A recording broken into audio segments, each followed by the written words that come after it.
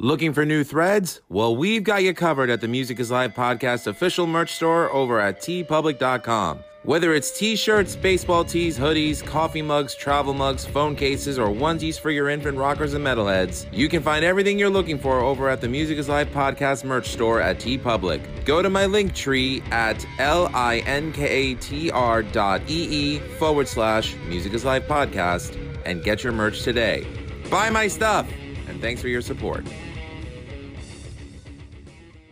TerraNut is proud to offer you a natural nut bar chock full of healthy fats, minerals, and protein that meet your demands. Go to their website, www.terranut.com. You can order from them directly, and they will ship it to you. Use my coupon code LUMAVS, and you will get a 25% discount on your first order. TerraNut Superfood Snacks, www.terranut.com. Don't forget to use coupon code LUMAVS at checkout. Fuel your life.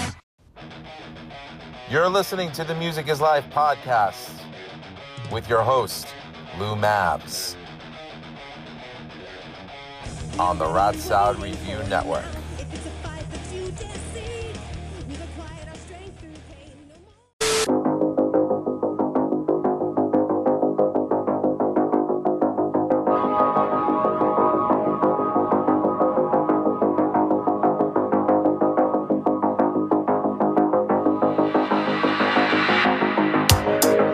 Documentary a few years back, and it was about the end of the video store era and the decline of physical media. The last blockbuster video in the United States. It opened up a can of worms that I think resonates throughout the history of film.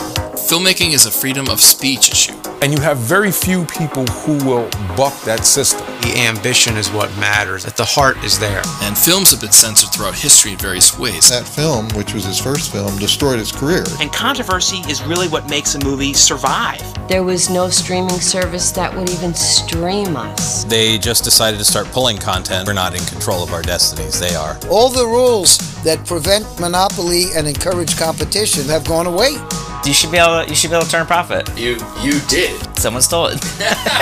Somewhere along the 120-year plus history of film, people realized that movies had the ability to sculpt society in a way that was even more potent than the written word, and people have been trying to control it ever since.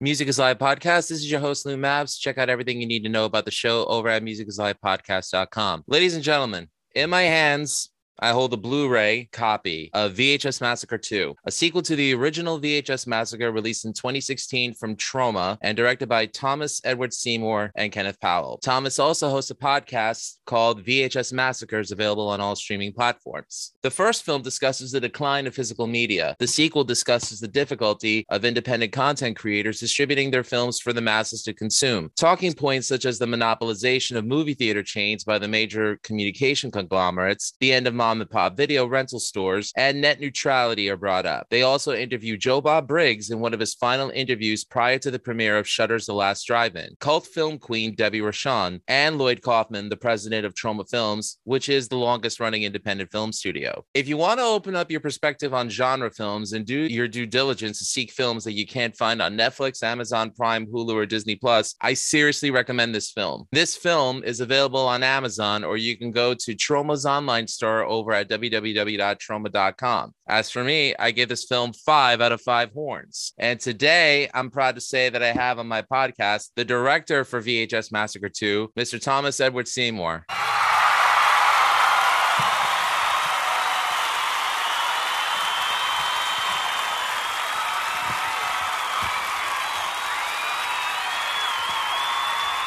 Hey, thanks so much for having me. This is a lot of fun. Appreciate it.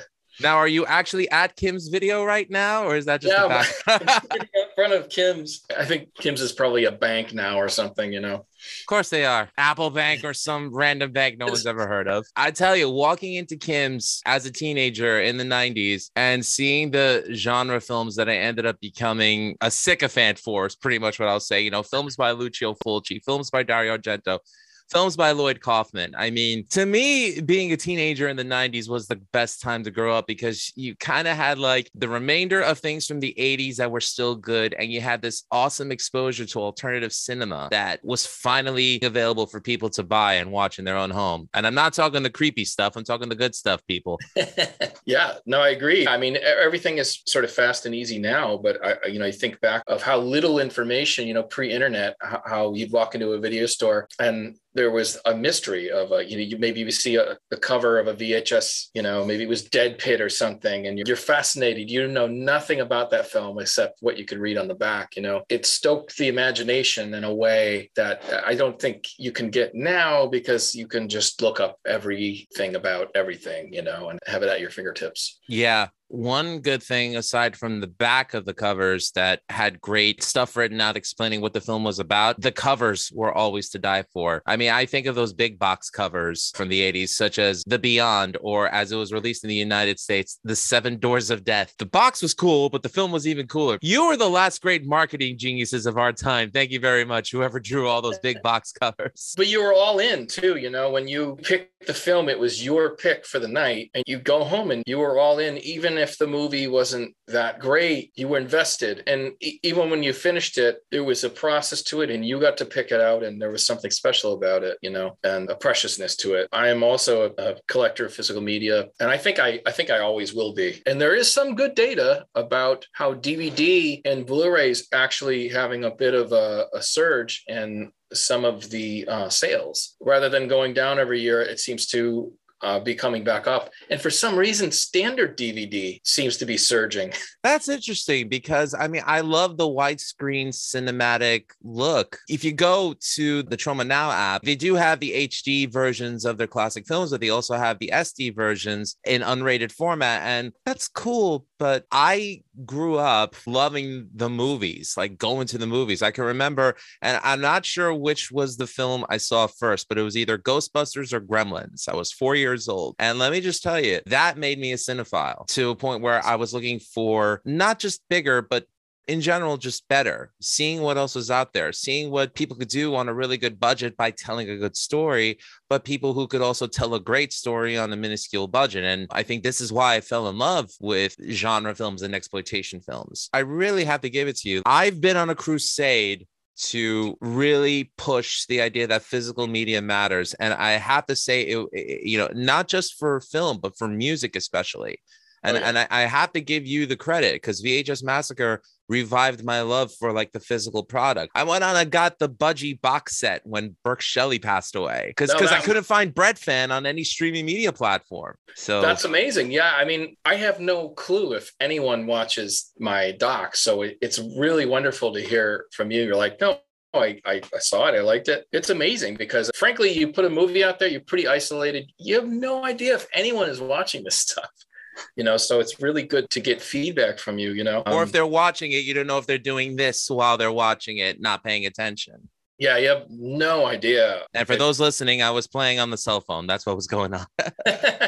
I'm really glad. I mean, the movie, it was difficult to put together. The second one in particular, I really had one of my friends, James, Professor James Richardson, who's in the film, can tell you how unsure I was about it, halfway through, showing him cuts and just so full of doubt whether this was worth putting out. And so it's really wonderful to hear, Professor, it was worth it. Yeah, he's like, no, it's good, keep going. He was very encouraging. Yeah, artistically, you just have to keep going with what you're doing, and absolutely. Get to that finish line. Another thing that gravitated me towards you was because when I was watching the first film, there was a certain neighborhood in it that I recognized, and that was Astoria, Queens, which is where I'm born and bred. Excellent. Yeah. PS 70, IS 10, Bryan High School. That's all me. Oh, wow. So that's right over there, right? Is that near, trying to think. Okay. Yeah. Right near the high school. Very cool. So PS 70 is on 43rd between 30th and Newtown Road, I want to say. Okay. And PS 10 is on 30th between 45th and 46th Street. Bryant is on 30th between 48th and 49th Street, right across the street from the Woodside Projects, where we smelled plenty of Sensimilla growing up, ladies and gentlemen. It was good times. Yeah, I guess about 14 years I lived in various apartments around Astoria, and now I'm in Jackson Heights, not that far away. So now I'm over there, been there for a couple of years. So that's pretty cool. But I love Astoria. I miss it. I should go there more often, Well, as I told John Brennan, I recommend Steinway Pizza. I don't know if you're vegan or not. No. Okay, then I really recommend Steinway Pizza on Steinway Street between 31st and Broadway. Best pizza in Astoria. Sorry to shame everybody else, but yeah. So what I love about the first documentary was that as a physical media collector, it spoke to me. There's so much great music and film out there to be consumed. And it pains me that a lot of this stuff is not available for consumers to get it unless they buy a physical copy, which is either out of print or overpriced. What was the impetus for creating VHS Massacre 2? Since instead of solely discussing physical media, it also discusses the inability for independent content creators to find distribution for their product. I think it was because at the end of the first one, it left the door open for this hope for streaming, like that streaming could somehow save the independent filmmaker if treated fairly. Basically, a few years had gone by, and not only were the streaming deals getting worse and worse on places like Prime or even YouTube, this censorship started to creep in. I think possibly initially with good intentions, where a platform like Prime didn't want to have too many crazy, violent movies with nudity and gore and stuff like that to find in Prime. But what they ended up doing was deleting thousands of low budget independent films. Like, it was mostly micro budget stuff that got deleted. And in some cases, they were deleting whole catalogs from independent distributors like Maverick Entertainment, like MVD and Trauma, and what was the other guy's name? Full Moon? Tempe Video. Oh, Tempe. Okay. Well, the Full Moon became Tempe, correct? I think Tempe was J.R. Bookwalter's spinoff. I see. He was a Full Moon guy, and I think he created Tempe. I think that's how it went. So it's like, not only were the money deals bad, but there was this weird censorship. I think Joe Bob Briggs recently talked about it as censorship through omission, meaning that some of these weirder movies just, without anyone noticing, drop off the streaming sites and then they just disappear. It just was starting to freak me out, especially because I like the exploitation films and genre films and all that stuff. And there was these weird double standards where, like, you could watch Human Centipede, but like you couldn't watch Debbie Rochon's film Model Hunger, so it got to these places of total absurdity and unevenness and unfairness. And I think that's the thing that you want to try to fight against. At least give us a shot. We were talking about Professor James Richardson. I remember one of the key things that he said that stuck out to me was to the avail of the last blockbuster in Oregon. He said that, I think it was something to the avail of, he hopes they die a slow death. Or something to that avail. Professor, if you're watching this, if I minced your words, I apologize. Yeah, I don't think he cares. But I can fill in one or two of the blanks in regard to his particular frustration with Blockbuster. And he said this in a Q&A, so it was somewhat public. He's a martial arts guy. Many years ago, it was him and some of the guys from his dojo went into a Blockbuster. They went up to like Yonkers, I think, and they were just looking for martial arts films. They're looking for... So like the Jim Kelly film? Yeah, stuff like that. Yeah, he had heard that, Yonkers had a good selection of stuff that might not have had in the Manhattan stores. And he went up there and they immediately called the police on he and all of his friends. And he had his membership card. He was trying to rent the videos and they just called the cops on him. And oh, for the love of Christ. Stupid! You're so stupid! So when he talks about how he hates Blockbuster, that's part of the stew of the thing. It's valid, sir. Yeah. But I have talked to him since. He absolutely does recognize that the last Blockbuster is an independent video store. It's owned by a family and it's not corporate because the corporate part doesn't exist. That's some of the filling in the details of that. Thanks for clarifying that. I will say the one Blockbuster in Astoria, Queens that you highlighted, that was the Blockbuster that I was going to when my mom and pop shop, CJC Video, that shop closed. They just became a gift store. That Blockbuster was the Blockbuster that I ended up going to when CJC closed down. I think I remember from the first film that there were two kinds of Blockbusters. One that the corporations owned, so you'd get like all your Paramounts in them. And then there was the franchises that had films from everyone. And that Blockbuster, I remember, did have Dawn of the Dead. They did have Toxic Avenger. They did have Bleed with Debbie Rochon. Yeah. And I remember renting that when it came out on VHS. That's right, VHS. Back in 2003. And I remember I loved that film. I've been a fan of Debbie's ever since I saw her in Romeo and Juliet. Never had the pleasure of meeting her. It would be a dream come true for me to get her on the show one day, just because I love her body of work. I have a lot I would love to talk with her about. And now I think it's a CVS. Of course it is. Yeah, of course it's a CVS. Yeah. That's a very good distinction you made about someone who owned a franchise the same way a private owner would own a Dunkin' Donuts franchise. In those cases, yeah, I absolutely agree. Lloyd talks about this. Not in the doc, but Lloyd has talked to me about how there were these blockbusters owned by human beings that would find obscure movies and fill the shelves with them. So that was the best scenario with Blockbuster, you know, and I could look back and say, okay, yeah, those were the good blockbusters, you know. I definitely felt vindicated that 112-second clip on YouTube where this guy's interviewing Lloyd for the last Blockbuster documentary, and he has no idea who the hell Lloyd Kaufman is, and Lloyd pretty much like, you know, stuck it to him. If you wouldn't mind introducing yourself to our viewers. Why? I'm just curious. Why do I need to do that? In case we use the audio, hi, I'm Lloyd Kaufman, and I'm You don't know f***ing anything about me, do you? I know. Oh, you do? I know who you are. Oh, all right. But, you know, people watch this on... Well, can't you just put the, you can't put the cry on? I find it sometimes more endearing in documentaries when people say who they are. You just haven't done your research. You don't know, I'll find out when you start asking questions. Okay. As someone who hosts a podcast, I do my due diligence to do my research and make sure I don't ask the same questions that people must hear a million times a day. I love that when Lloyd stuck it to him, though. I do think that if you claim to know anything about genre film, horror in particular, if you claim to know anything about horror and you don't know who Lloyd Kaufman is, that's pretty bad. It's pretty egregious. Agreed. You know? So we both established that we both lived in Astoria at one point. What I remember most about Astoria growing up, it was sort of like a mini Manhattan, but cooler because it wasn't as congested. And you had Kaufman and Silver Cup Studios as go-to locations to shoot TV and film. And I'll always be proud that Silver Cup was highlighted in the film Highlander, especially in the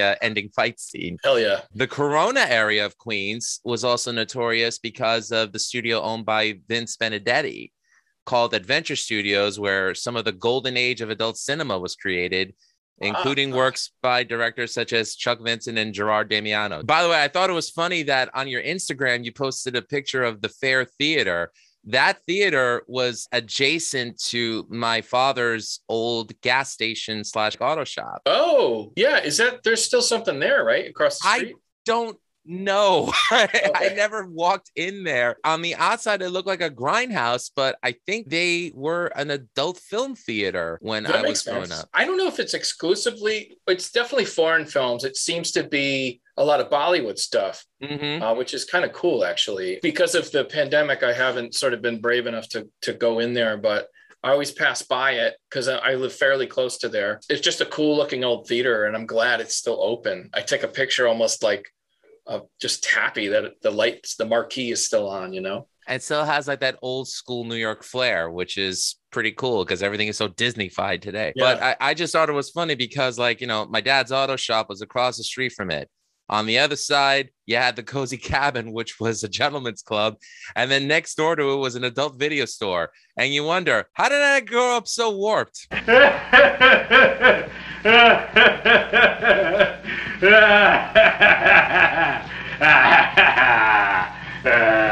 That's so funny. I didn't know that was like a little adult franchise there. That's pretty interesting. Worst thing is being 12 years old and being inquisitive, especially in that area at that time. Astoria is now... That is classic New York, though, right? That's classic New York.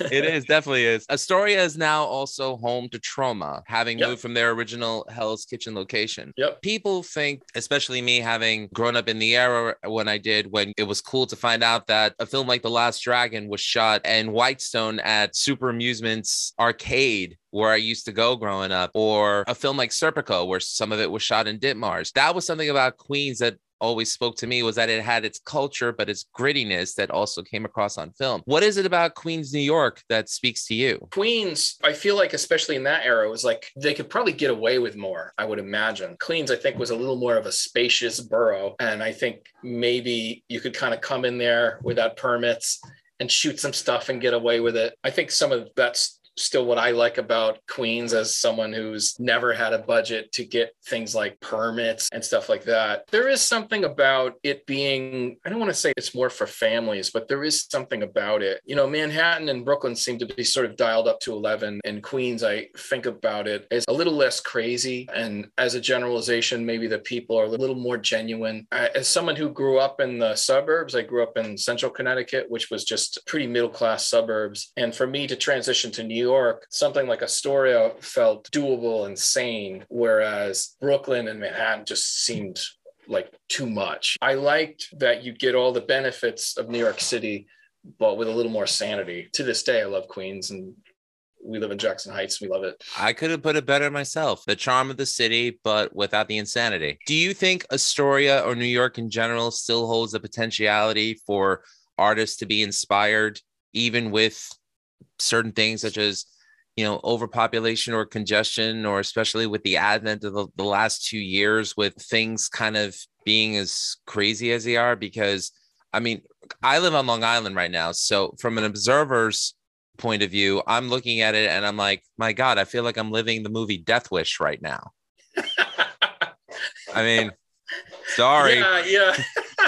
Yeah, it's a little, well, people who missed classic New York, they're getting a little taste of it again. You know? Well, you got it. Good for you.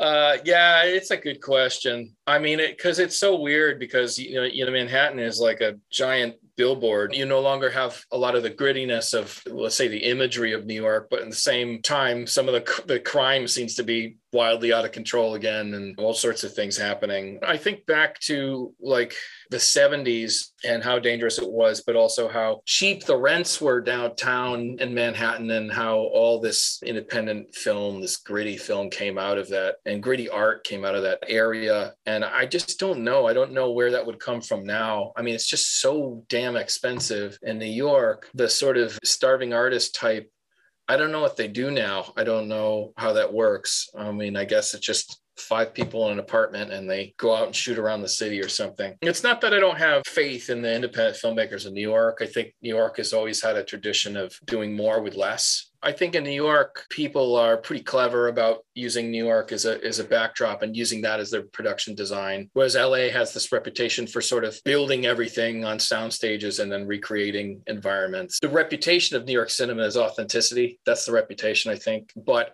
what I was saying is, I don't know, you know, maybe Detroit is the next place to do that kind of thing, because artists can move there, live for very cheap in the city, and make movies for nothing there. So I don't know. I mean, I'll always be Team New York, but it doesn't mean that other cities can't emerge and make their own film movement. You're right about that. I agree with you. When you see a film that has New York in the backdrop, the city itself kind of takes up space as like a living, breathing entity. There are so many moving parts that are going on that it adds to the film. You interview a slew of great talent for your film, including, as we mentioned, Professor James Richardson, Lloyd Kaufman himself, and the lovely Debbie Rochon, each with their own story to tell. Hearing Debbie's story essentially seems to me like cancel culture at its worst. Just because she played I'm not going to say the word for fear of having the video taken down, but I'll just say code word Yahtzee.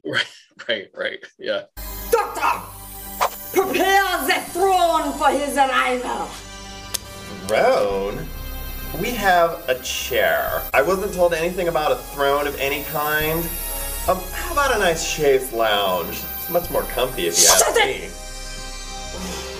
Prepare the chair. She lost her job that she was working to fund her film, and I thought that was completely unfair. Do you think the context of art, specifically genre films and exploitation films, gets a negative reaction for all intents and purposes from Twitter mobs that pretty much have like no concept of context or intent? And do you think that hurts independent content creators? I think it can, for sure. It's sort of like collateral damage. I think because, like, if you're going to be so restrictive about what you dub to be acceptable, if you narrow the perimeter of what is acceptable, especially for artwork, it puts you in a really dangerous situation, because the edge of experimentation is the edge of acceptability. So inherently, if you're going to create new ground in film, you're automatically going to be stretching outside of what is normally acceptable. And that could be And with exploitation, typically you're talking about like taste. Like, okay, we don't mind being crass, but we don't want you to be crass in this way. We don't mind being violent, but we don't want you to be violent in this way. I think Debbie said it well. She said something about how, you know, the studio films kind of get all the benefit. They can play all the games. And people like Debbie Rochon, who has done over 300 films, they're the ones taking the risks at the edges of cinema that the studios then rip off. Like, that's like the standard practice. So if one of Debbie Rochon's films, like Romeo and Juliet, this huge independent film hit, if the studio system then wants to start making Shakespearean films with a contemporary edge, you know, all these people like Lloyd and Debbie, they've taken all the risks, and they figured that out. And then the studio system goes ahead and just rips off their idea and makes their next Shakespearean adaptation with modern elements. That's not to say Romeo and Juliet pioneered that, but just as an example, that is the role of, some believe is the role of the artist, to push the edges. But if you're in a society that will literally destroy a human being for pushing the edges of cinema, how are they supposed to climb any ladder? I think it's damaging to art, and I think it has taken its toll. If you look at some of the mainstream cinema, no one likes anything. You know, I mean, it's all existing intellectual properties, and people are pissed off even hearing about the next Lord of the Rings series. They don't even want it, you know? I mean, I'll watch it, but that's the way I feel about that. Debbie was straight up canceled, and it was by a mob of people who didn't want her working at the Y, essentially. That was the problem, because she played a villain in a movie. And frankly, Inglourious Bastards, the guy who played the villain in Inglourious Bastards, won an Academy Award. Ding dong, motherfucker! Ding dong! And Debbie Rochon gets fired. It's all hypocrisy, you know? It's ridiculous. Yeah. And that's not taking anything away from Inglourious Bastards. I thought it was a great film. Yeah, I mean, great. I thought Christoph Waltz was great in that film. But you're right. If he can get an Academy Award for Best Supporting Actor for the kind of character that he played, and Debbie loses her job because she played a similar, albeit over the top humorous character, not promoting it, but making fun of it, you're right. That is completely unfair. She's a villain, and she's a villain, and she gets killed. And there's justice, as she points out. It makes sense. It's not glorifying anything, you know? Anyway. No, of course not. What I was going to add to that, though, was the fact that her character gets justice at the end of the film. Whoever's watching it should be like, oh, okay, good, or whatever. But No but problem. I mean, at the same time, though, I can admit I've worked for two different conglomerates at different points in my life. I've worked for Viacom and I worked for NBC Universal. I can't even begin to tell you the amount of loopholes that they tried to look for to censor certain entities from either releasing their product or releasing any kind of information, almost like acting as though they had some kind of ownership over it. And that's what turned me off to working for major corporations like that. When I heard about Debbie's story, I'm not going to lie, I was heartbroken for her because she's provided decades of hilarious and fun entertainment. And I think the world of her as an actress. And I've never met her in my life, but every movie that I've seen her in, I've enjoyed. I can't say I've seen a bad movie with Debbie Rochon. Debbie, if you're watching this, keep up the good fight. There's those of us that love you. Absolutely. Yeah. Yeah. She's been a real friend and amazing producer. I mean, that's the thing people don't realize too. If you have an independent film, bring her on as a producer because she's great at it. She may have access to resources or talent that you may not, you know, there's a million reasons to hire her. So not that she's looking, I mean, if you look at her IMDb, I think she's got like 10 films she's doing this year, you know, nonetheless, she's great. Keep it up, Deb. By the way, there was one thing I wanted to piggyback on, though. Yeah, when Amazon took down their list of genre films, I was so pissed off.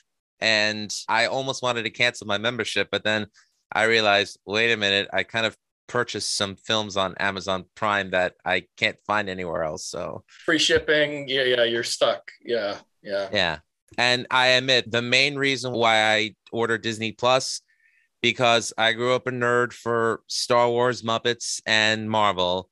even though I'm really not crazy. And I'm only speaking for myself. I'm not a part of any fandom menace. I'm just saying, I'm not really keen on what they've done with Star Wars. Although I thought The Mandalorian was great. Muppets, they deserve more airtime. And Marvel, talk about beating a dead horse. But I digress. Except for James Gunn. I mean, we all love Guardians of the Galaxy. Yeah.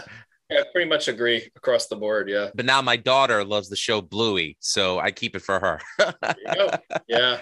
Yeah, exactly. I have like a 2.5-year-old, and I'm going to have Disney Plus for at least the next 16, 17 years. So there you go. I'm so glad for streaming services such as Trauma Now and for Shudder, because it gives us that chance to watch those films that we love that we really can't find anywhere else to consume them. What Trauma's doing right now, by including films such as Maniac Cop or The Exterminator with Robert Ginty, I was like, I don't need to go anywhere else. This is great.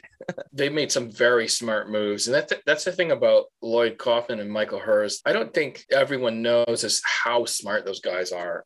Because Lloyd presents himself as a sort of a P.T. Barnum character, sort of celebrating exploitation cinema. But I mean, those guys are so smart. But yeah, they acquired this North American Pictures catalog with all these films that seem like some of them are like action films, like McBain with Christopher Walken, or Red Scorpion with Dolph Lundgren. But that's right, they do have Red Scorpion. I remember seeing commercials for that when it came out. Yeah, right.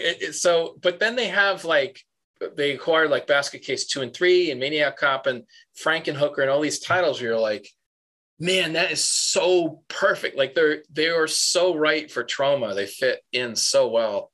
Agreed.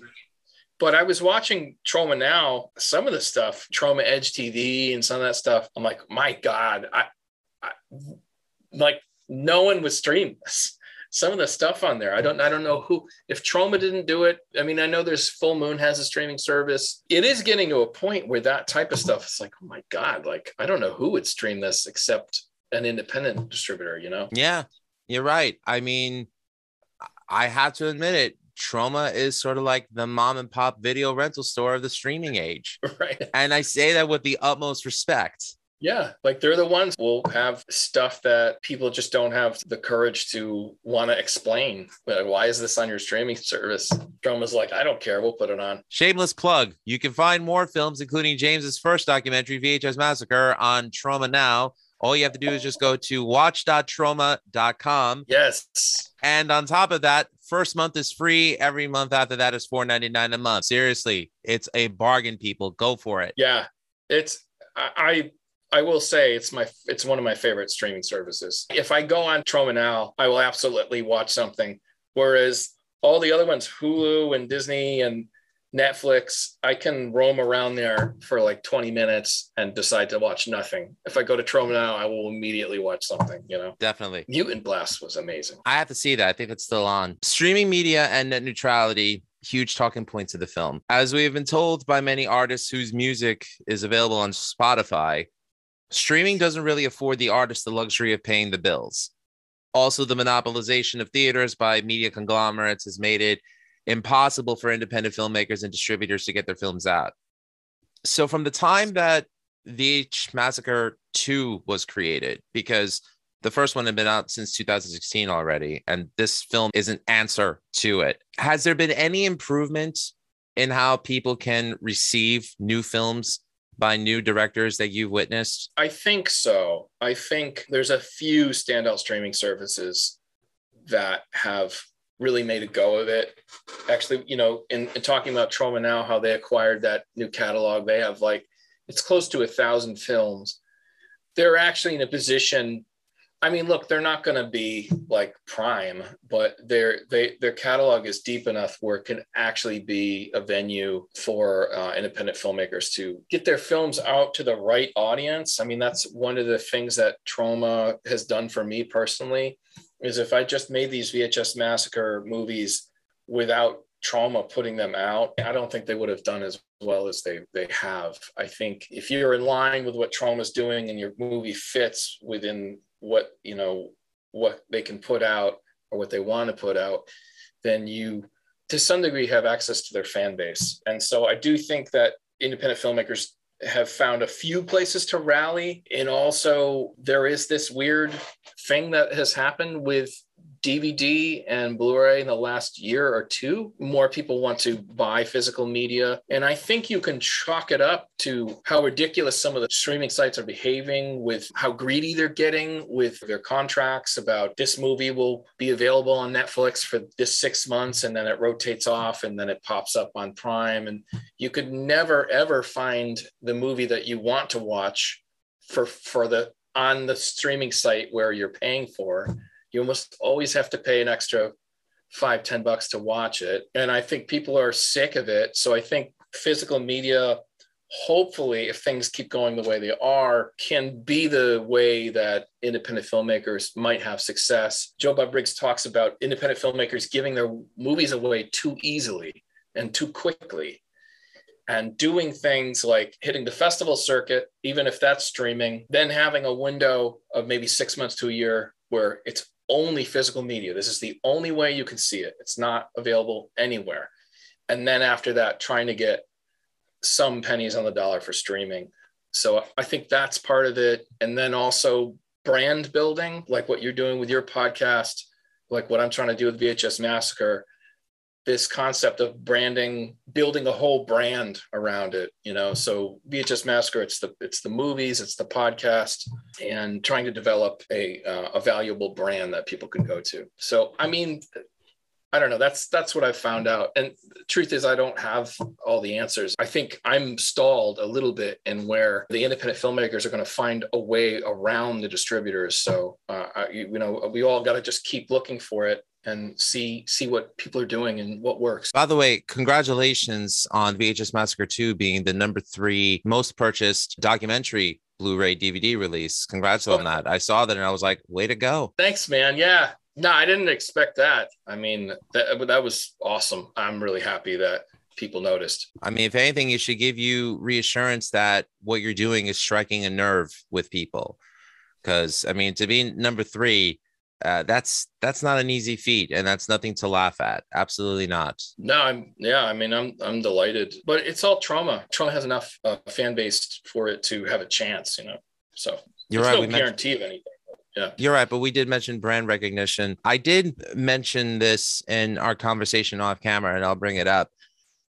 As difficult as it is for a lot of independent creators to make it to the point of being seen by a major to get distribution or to be acknowledged, I think personally, people like us, people such as the ones that you've interviewed, I think we're living in a new frontier of content consumption, because everyone has kind of adopted the punk rock ethos of DIY, do it yourself, where some people know filmmaking, some people know acting, some people know how to make special effects on the cheap.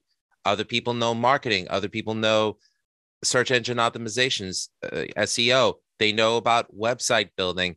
I think it's getting to a point where people eventually will get to the point where they'll sort of meet like-minded individuals and kind of come together for the sole purpose of not striking while the iron is hot, but doing something that is going to, well, if we're lucky, and this is nothing against people who work for the majors, but it's just their corporate structure that I'm not too crazy about, put them to shame and say, hey, this was made in some guy's basement and it looks better than the crap fest you're putting a $15 million marketing strategy behind. I genuinely think that. And I don't know if that's me being naive or optimistic, but, I've interviewed a lot of people on this podcast who are all doing it themselves, whether it's writing their music, recording their music, producing their music, releasing their music, self-publishing their books. I think I see a bright future for us. Yeah. Yeah, I think we're finding a way around the studio system now, and we'll continue to do it. But I think you're right. The more lame and tired the mainstream content is, the more opportunity we have. If they have to make some Frankenstein project that has to somehow not offend or please the entire world, it's typically going to be a pretty homogenized pile of crap. In some ways, the media conglomerates and their need to appease millions and millions is probably the best thing for us, because we don't have to do that, right? We can find 500,000 people that really dig our stuff, and that would be fine, you know. And I remember John Carpenter saying that, you know, he probably thought he only had about 500,000 loyal fans that would buy his movies and do all that stuff, and that was his core. And then there were the casual fans as well, and that sort of added up to his wildly successful career. Yeah, we don't need to make everyone happy. It's not our aim. That was never the purpose of genre films or exploitation films to begin with. It was made for anyone to consume it, but the ones that it gravitated towards, they got it and they bought it. Guys like me, we love it to this day. And speaking of John Carpenter, oh my God, Escape from New York. I'll take that film over what they try to pass as sci-fi today, any day. And it looks so gritty. There was a period in my life where I was only watching films from the early 80s. So I was watching Escape from New York, and I was also watching a lot of the Italian exploitation films that came out in its wake, like Escape from the Bronx or Warriors of the Lost World. Yes. And I got to give it up to Italian filmmakers, because these were master craftspeople who did such great stuff, and they weren't in a union. They barely had budgets, but talk about marketing campaigns. That was some of the best artwork that I've ever seen for cinema. So yeah, Ciao Italia. Oh yeah. I mean, I forget all three of the titles, but yeah, it was like Ken Powell found, it was like 3 Italian-made New York apocalypse film. It was like Bronx Warrior, and then what was the one you mentioned? I think it was like Escape from the Bronx. You're right, but the Bronx Warriors was sort of like a combo of Mad Max meets the Warriors meets Escape from New York. Escape from the Bronx was a sequel to that. Oh, okay. Funny that there's like more than just a couple of them. Like there's at least, I think, 3 Italian movies about post-apocalyptic New York or apocalyptic New York. I was like, that's pretty amazing. Yeah, I don't know if you could beat Bruno Mattei's Rats Nights of Terror. It was an apocalyptic film where apparently the world has been destroyed by rats, and you have a few survivors of humans, but there weren't even rats in the film. It was gerbils they painted black. And I was like, God, I hope they didn't kill the gerbils, you know, pro animal welfare. But that sounds amazing. I'll have to see that one. You have to watch it once. That's all I'm going to say. So you mentioned before you also host the VHS Massacres podcast, of which I'm a very proud subscriber. And I also follow the YouTube channel as well. Just so you know, the VHS Massacres podcast is available on all streaming audio platforms. How has the podcast been in terms of garnering interest in not just your current film, but all the films you've done in the past? And is it something that you would like to use to further elevate not just your films, but others as well? Oh yeah, I mean, it used to be called New York Cine, CINE. That's clever. It was like that. I thought it was good. Everyone was like, "What's New York Sign?" I don't know. Oh, for God's sakes, culture yourself, people. Yeah, I mean, I thought it was kind of cool. So it was like that for years, and in its height, there was one month where 50,000 people listened to it that month on Podbean and Stitcher. We got to that height, and then it was a slow decline. And one of my friends married and moved away, and it basically just kind of fizzled for a while. And then that's when I decided to, and mind you, in the first VHS Massacre, the podcast is referenced still as New York Cine. It did pretty well in that era, but at a certain point, VHS Massacre was actually doing pretty well, and people were starting to recognize it. And so I rebranded it VHS Massacre Radio instead of New York Cine. And then it was more of a way to just talk here and there about the state of independent film, or if new things were going on with my films. So it definitely was on life support. If you go back a year or two ago, it's pretty sparse. I would do like a show a month or something just to keep it going. But then, you know, the last few months, it's gained some steam, and I've interviewed some people like Jason Carvey, who I grew up with. That was the gentleman who released the film with John Krasinski, correct? Before The Office took off. Yeah.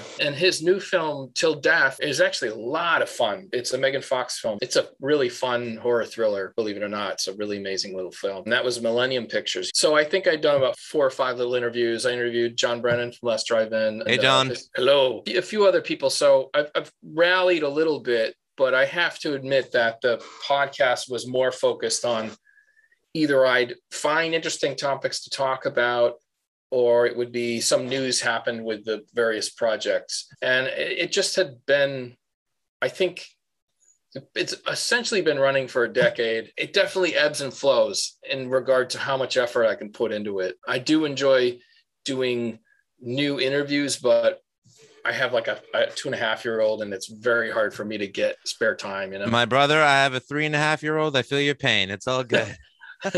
What am I in store for? Right? What? No, I'm kidding. 3s are worse. Just remember that. No. Start the potty training now. That's funny, but I still do it. I still like it. Yeah, who knows? Maybe I'll catch a third wind and start doing a bunch of interviews again. I love the format. I love the power of podcasting.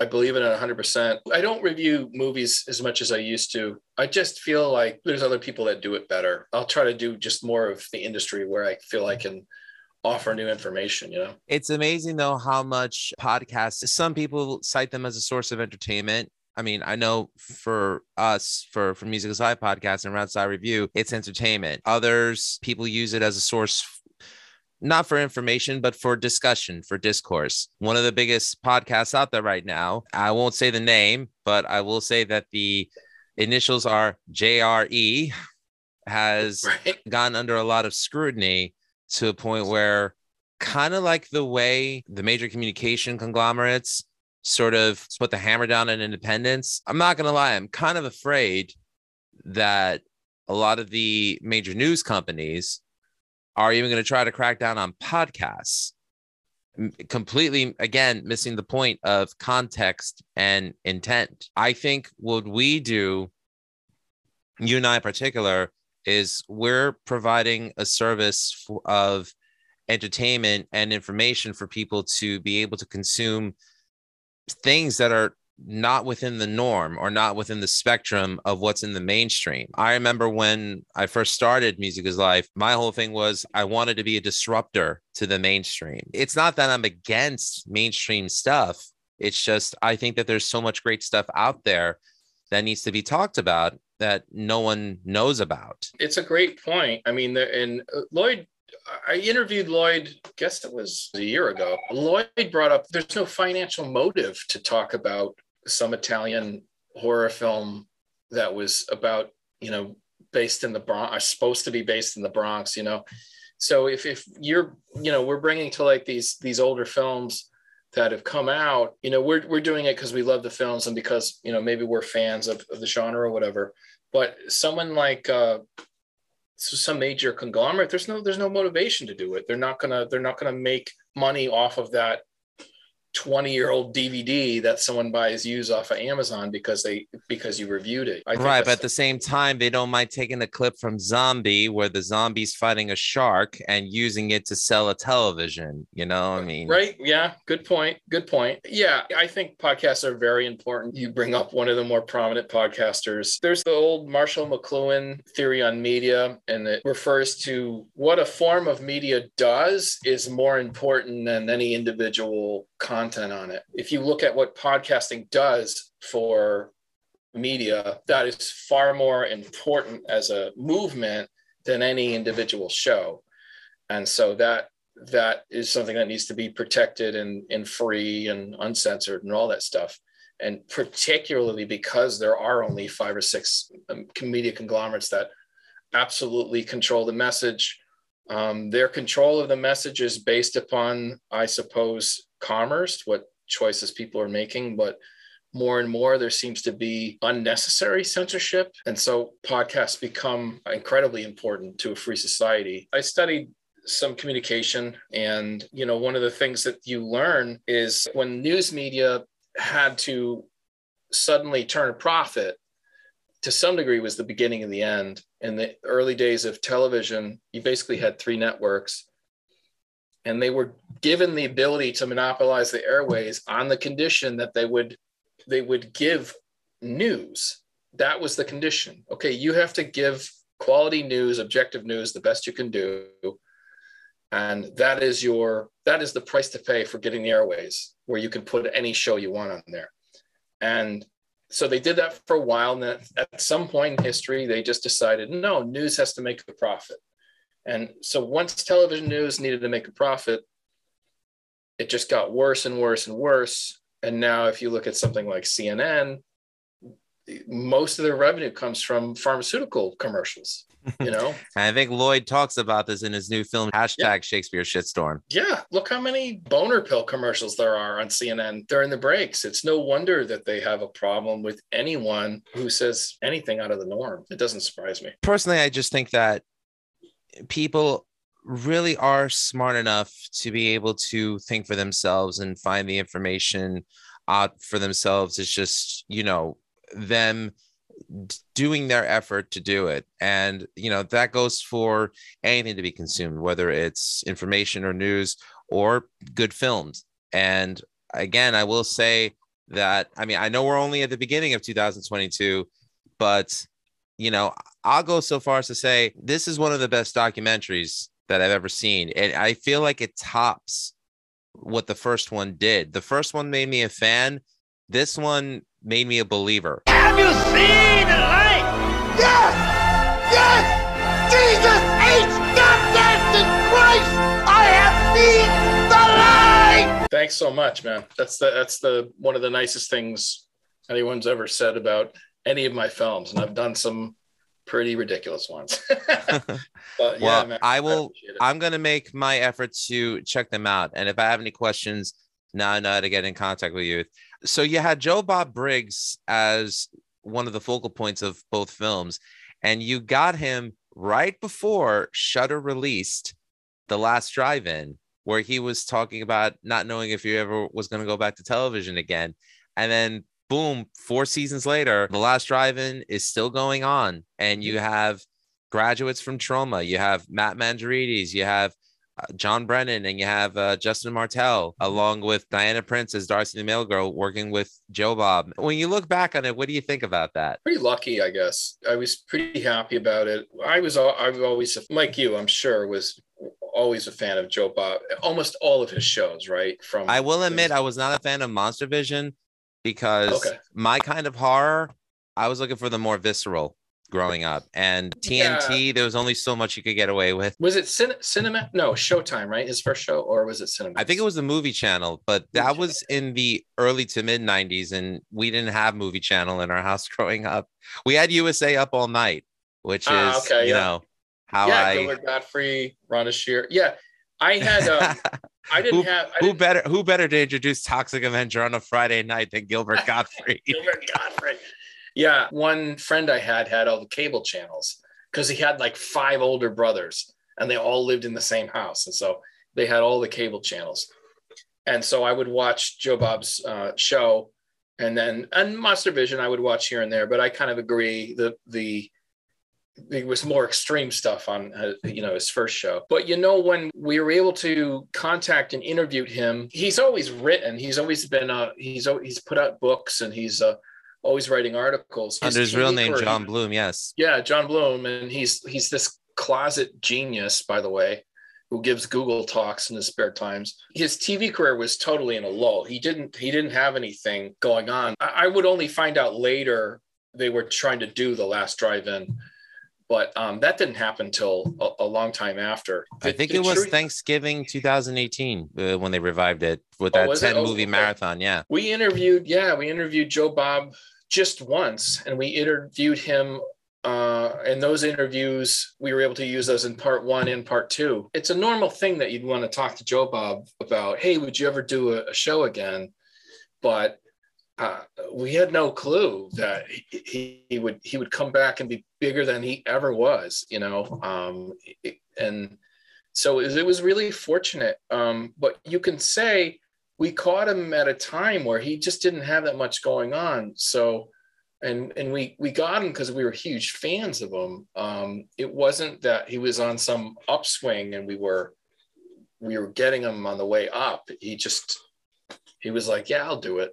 Yeah, but he was wearing the cowboy button down with the bolo tie. So, something tells me. He was still full on Joe Bob. And my God, he is they call him like a one-take wonder. He's incredible. There's very few ums and ahs, and almost everything that comes out of his mouth is either hilarious or in-depth knowledge. I mean, he really is like one of a kind. I mean, there's really no one quite like him. Definitely not. Like that person, you know, it's so crazy. Definitely not. And thank goodness for people like him and Zvenguli, who, you know, they do their own horror shows in their local areas. For me, I love when people bring the fun back to the cinematic experience, you know, and I think that's just what's missing now. It's like, I just miss having fun, you know, and as much as this film did make me think, VHS Massacre 2 and the first one, they were just fun to watch because of the information and research you did.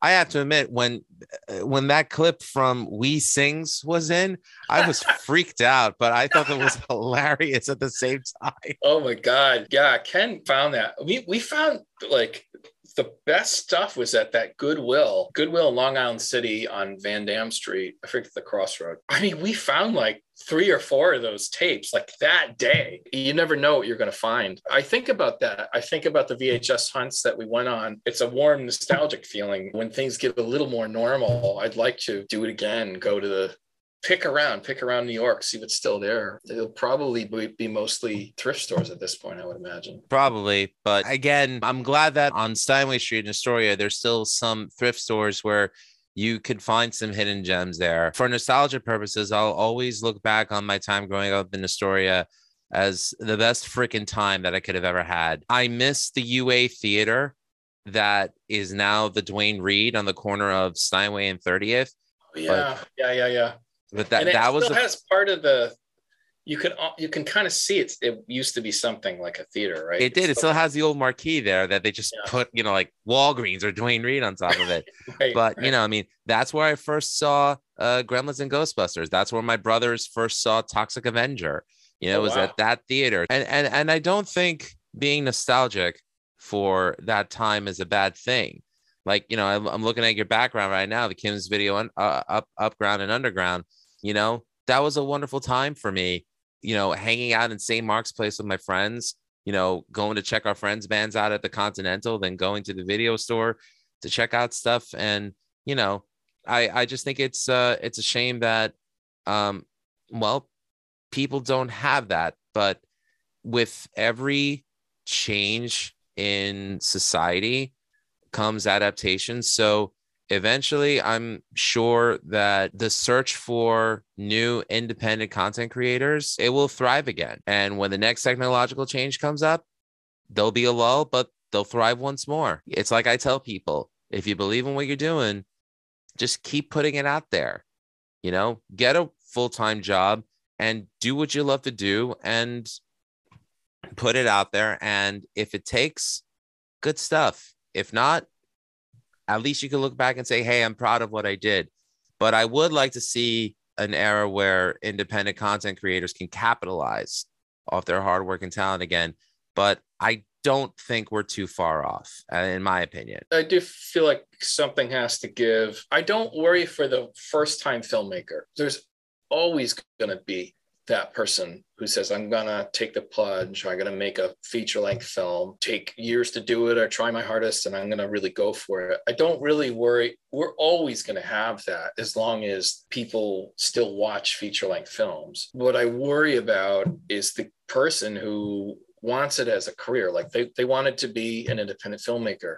So they're trying to make their second or their third, and they're just totally fucked because they signed a bad deal with a studio, or there's just no money to be had. And there's always a risk of that. I got spoiled by the late 90s movement where people could make some dough, you know, and have a living on it. But I suppose by the time I got any good at filmmaking, that had already run its course, where there's just far less money in it. I don't think you were spoiled. I gave yourself a lot more credit than that. I was a student at St. John's University in 1998. Part of why I went there was because I wanted to see if I can work in the television or film industry. As I mentioned to John, my first internship was Trauma in the summer of '98. I was an intern on Terra Firma in pre-production. I didn't last during production because when Lloyd stated, you know, we're going to be shooting in Brooklyn, in Greenpoint, Brooklyn, every day for the month of August, and you have to be here at this time, and this is the time we end. And I said, you know what? I don't think I'm cut out for this. So I knew at the time that I couldn't commit. That desire was still there. And I know for a lot of us that went into film or television, there's still that desire there. I mean, the thing is, even with the limitations set upon us by, you know, the major distributors and the major theater chains, there's still going to be a need for that. So I look at it this way, you know, Lloyd's got make your own damn movie, direct your own damn movie, you know, produce your own damn movie, sell your own damn movie. He's got all those books. It would help independent filmmakers, I think, to learn all facets of that. This way, it's like, you know, they can work on their own stuff. And like I said, with the whole joining up with other like-minded people, help them where they may need help and hopefully have that reciprocate, and then one large community come out of that. I feel it's still possible. And I don't care if I'm a naive fool for saying that. No, I think the appetite is starting to grow again for independent film because of the restraints on mainstream content. I think it's going to sort of bust through at a certain point. I do believe that. In regard to the craft of filmmaking, kind of on what you were saying about various skill sets, I got to a point where, especially with the documentaries, I just didn't want to be beholden to anyone in regard to being able to finish the project. And even when I occasionally teach a video production class, and when I do that, I teach it as a one-man band sort of thing. Like I do think you should be able to, if you want to make films, learn to shoot, learn to cut, learn to do audio, learn to write the best you can, because it's the only way to be unstoppable. And that's the only way to complete things. And it's come in handy. I agree with that statement. Career, you know? Yeah. So it's the only way to be 100. I mean, nothing's 100%, but it's the only way to ensure that you could finish. I've had film sets where DPs have just said at 6 p.m. I'm going home, and I'm like, fine. And then I started operating the camera myself and ended up shooting a bunch of stuff by myself. And I was so used to doing it, it wasn't a huge deal. You know, I've had people bail on me. I've had to rewrite entire scripts because actors just, they're like, I don't want to do this anymore. So, I mean, it's tough, you know? All right. So I'm going to throw my name into the hat then. If you ever need help on a weekend shoot, okay, sure, I'd help you out for no money. Okay. Awesome. Yeah, I'll let you know. I was trying to come up with the next project, and I've had a bunch of false starts, and I've come to realize that's fine. Totally fine to have false starts. But when I settle on something, yeah, I mean, sure, I'd love to help. No problem. But like I said, I'm a full-time daddy, and I'll be full-time working again soon. So, man, yeah, you don't have to tell me. It's a lot. It's a lot. But I mean, I just think it's fun, and I love what you do. And I believe in what you're doing. And I can't even begin to tell you how honored I am to have you on Music is Life podcast. The way it worked out, it was like, I watched the first film, then I bought the second film. And then I was like, I got to message this dude. And you immediately hit me back up. And you were like, hey, I'm available today. I'm like, boom, let's do it. I'm telling you. Let's do it. Yeah. I thought of these questions the moment he said, yes, I'm available at this time. So that was about an hour and a half window. I hope the questions were good. No, this was amazing, man. No, I really appreciate it. And it just goes to show you, we're both in full dad mode, and dad mode is like, I have 2 hours. I can do this. You know, it's like, I can do this right now, but because when I come home, when I go home, it's all family stuff, you know? So it's like, squeeze in stuff where you can, you know. That's just it's like my favorite line from the film Dolomite. Tell him he has 24 hours and 23 of them are already up. Yeah, absolutely. Tom, if people want to find out more about you, VHS Massacre, the film series, and VHS Massacres, the podcast, where can people find out more? The easiest place to go is vhsmassacre.com. Then I'm on most of the major social media websites under the handle VHS Massacre. I try to communicate through the podcast and the YouTube with any updates. So yeah, you can hit me up there, and yeah, that's about it. Links will be in the description below, plus a link to purchase VHS Massacres 1 and 2 directly. Check those films out where you can. Find out everything you need to know about Tom. Support this guy. He's busting his ass. He's got a kid. Okay. All right. Forget Disney. Help this guy out. They'll be fine. They got Bluey. Okay. Tom Seymour, I cannot thank you enough. Thanks for coming on to Music is Life podcast. This was a blast. Wonderful talking with you. And yeah, reach out to me anytime, man. Will do. Are you going to be at the hashtag Shakespeare Shitstorm premiere at the Museum of Moving Image? Yeah, I do want to go to that. Is that when's that coming up? Is that next month? No. April 8th. At Astoria, Queens, at the Museum of the Moving Image. I'm gonna try to go there too. Yeah, I gotta pre-buy some tickets. I don't know if they're available. Yeah, I'm looking for the link. I can't find it. I couldn't find it either. Yeah. Lloyd, help us out here. Yeah. I am planning on it though. Yeah, for sure. Good stuff. To find out more about the Music is Live podcast, check us out over at musicisLivepodcast.com. Also check out our parent network, Rat Style Review, over at ratstylereview.com. And very happy to say that coming up soon, you'll be hearing me on our 80s film podcast, Just the Cheese Please, with Tara J and Adam, where we discuss my favorite trauma film, The Toxic Avenger. You want to talk about cheese?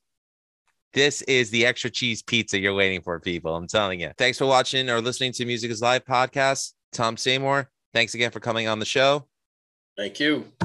And remember, all art is valid. Cheers.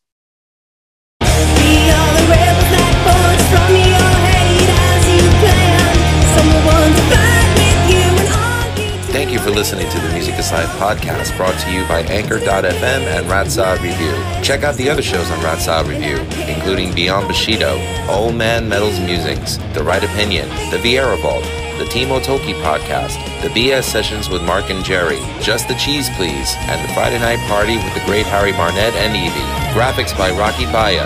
For commissions, find him on Twitter at ROCKYBAIA.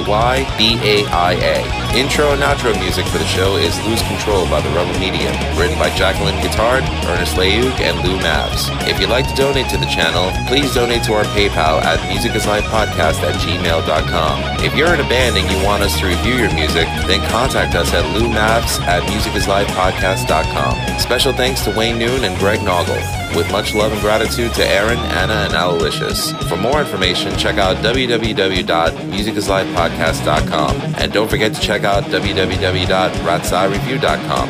Remember, all art is valid. Thanks for listening. Cheers. Don't give up the fight for truly independent cinema! Don't know what you got till it's gone. God bless America, limp dick. God bless us, everyone. This was a great documentary, and I hope to have... Oh, wait. I actually wrote a review for your film before I knew you were coming on. So... Oh, really? Oh, cool. I'm honored. Spoiler alert. All right, so let me take that again.